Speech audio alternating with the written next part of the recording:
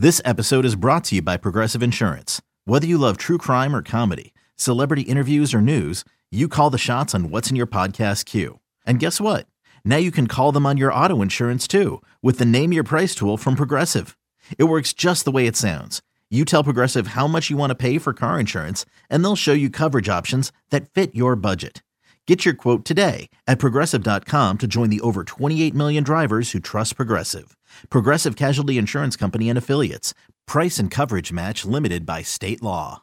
Another day is here, and you're ready for it. What to wear? Check. Breakfast, lunch, and dinner? Check. Planning for what's next and how to save for it? That's where Bank of America can help. For your financial to-dos, Bank of America has experts ready to help get you closer to your goals. Get started at one of our local financial centers or 24/7 in our mobile banking app. Find a location near you at bankofamerica.com/talktous. What would you like the power to do? Mobile banking requires downloading the app and is only available for select devices. Message and data rates may apply. Bank of America N.A., member FDIC. All right, let's get out of here on Usman Garuba. And I know we hadn't gotten into Josh Christopher, but we talked about him a little bit in the last episode. I encourage you guys, if you wanted to hear what we had to say about Josh Christopher. I feel like Adam covered it pretty well in the previous episode we both did. So I'd encourage you to go back and check that out in the feed. But Usman Garuba progress report. They were doing the three-man center rotation thing for a while. Bruno Fernando gets traded at the deadline. We mentioned it at the time that it seems to mean that they're going with Usman Garuba as their backup center. So that's where we are now with him. But, really good defensive player. That's always been the profile on him. I feel like I remember Rafael Stone. You can remind me of what Rafael Stone's. I keep doing that. Rafael Stone's scouting report was on Usman Garuba when he drafted him about how good of a defensive player he thinks he can be. Feel free to remind me exactly what you remember Rafael saying about that. But along with that, what have been your impressions and your progress report on Usman Garuba in year two? I was going to call him a rookie. Year two at the All-Star break. I mean, he didn't really play at all as a rookie. He didn't play much in the G League either.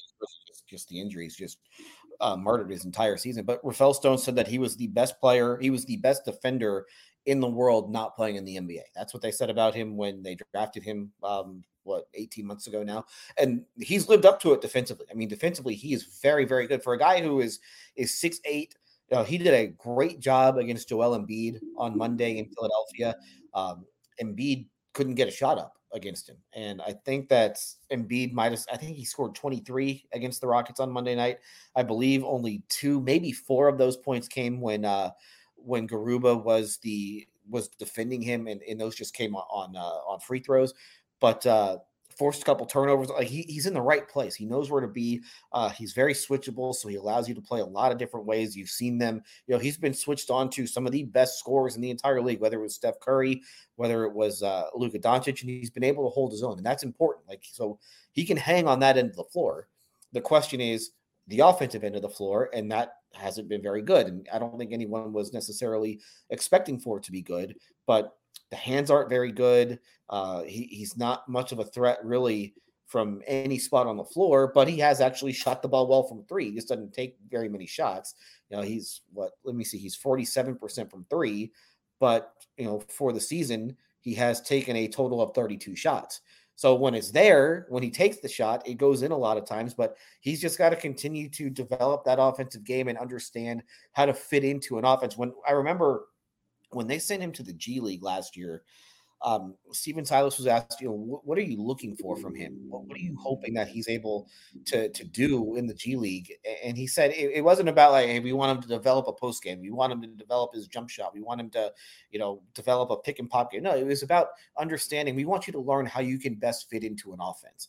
And I think that he still needs to continue to do that. But, he's a smart player. He knows where to be. The defense is legit. It's just that if you're in a stretch where you need offense, he's not going to help. He's not much of a help. And so you've seen it these last couple of games when they've been behind, they've gone to Frank Kaminsky in the second half of these games over Garuba because they need some sort of offense, and Garuba just doesn't give you that.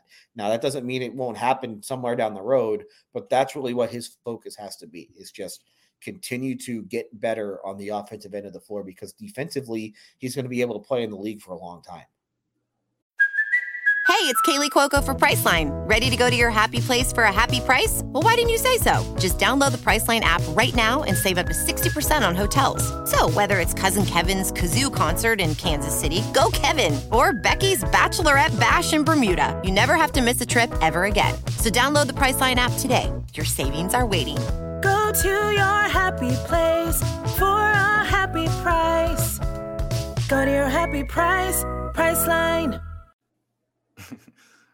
Bad job by me, man. I actually totally forget. And I was watching when Frank Kaminsky came in, and I remember being a little bit and sorry, Craig Ackerman and Ryan Hollins. I doubt you guys listen, but if you do, but I was a little bit disappointed when they couldn't immediately recall that that Sam Decker and Frank Kaminsky played together.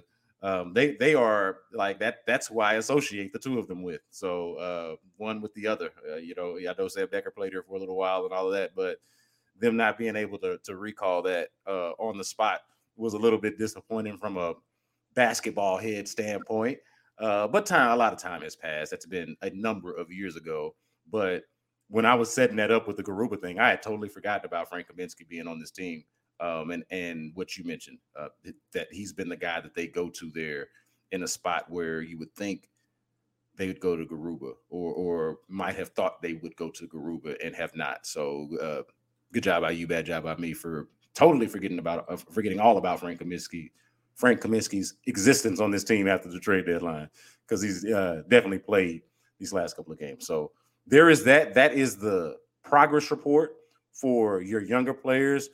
I don't think we went through every single player, but for the most part, I think those are the high notes. Those are the players to be concerned about. Again, the Josh Christopher thing, y'all can go back and check that previous episode. We talked about him and have talked about him quite a bit as somebody who, hey, there's a there, but it's hard to kind of really figure out exactly what it is. A little bit of a tweener, not a point guard, not an explosive scorer, but can do a lot of really good things on the basketball floor.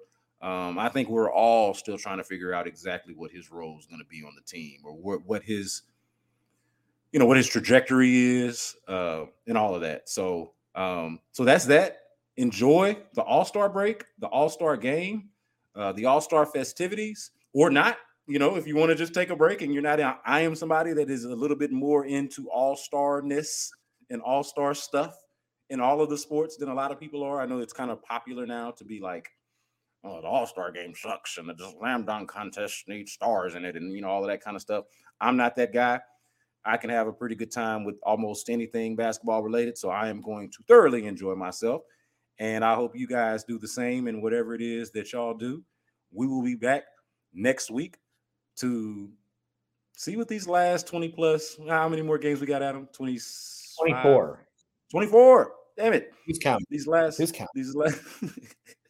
These last 24 games in this dreadful Rocket season that we have covered. What a season that we picked that we were sort of handpicked to do a Rockets podcast, which we enjoy doing. But what a season for that to happen, being one of the just all-time nosedive types of seasons that the Rockets have had. But wouldn't rather do it with anybody else, and I'm glad that you guys are here with us. Make sure that you subscribe, rate, review, and the rating and reviewing part. Obviously, if you're listening, you either subscribe or you follow us. You figured out a way to find this podcast, but the rating and reviewing part is essential. Really want to encourage you guys to continue to do that as best you can. So do that, spread the word. And again, shout out to Austin Mendez for producing this bad boy. And until next time, y'all be good.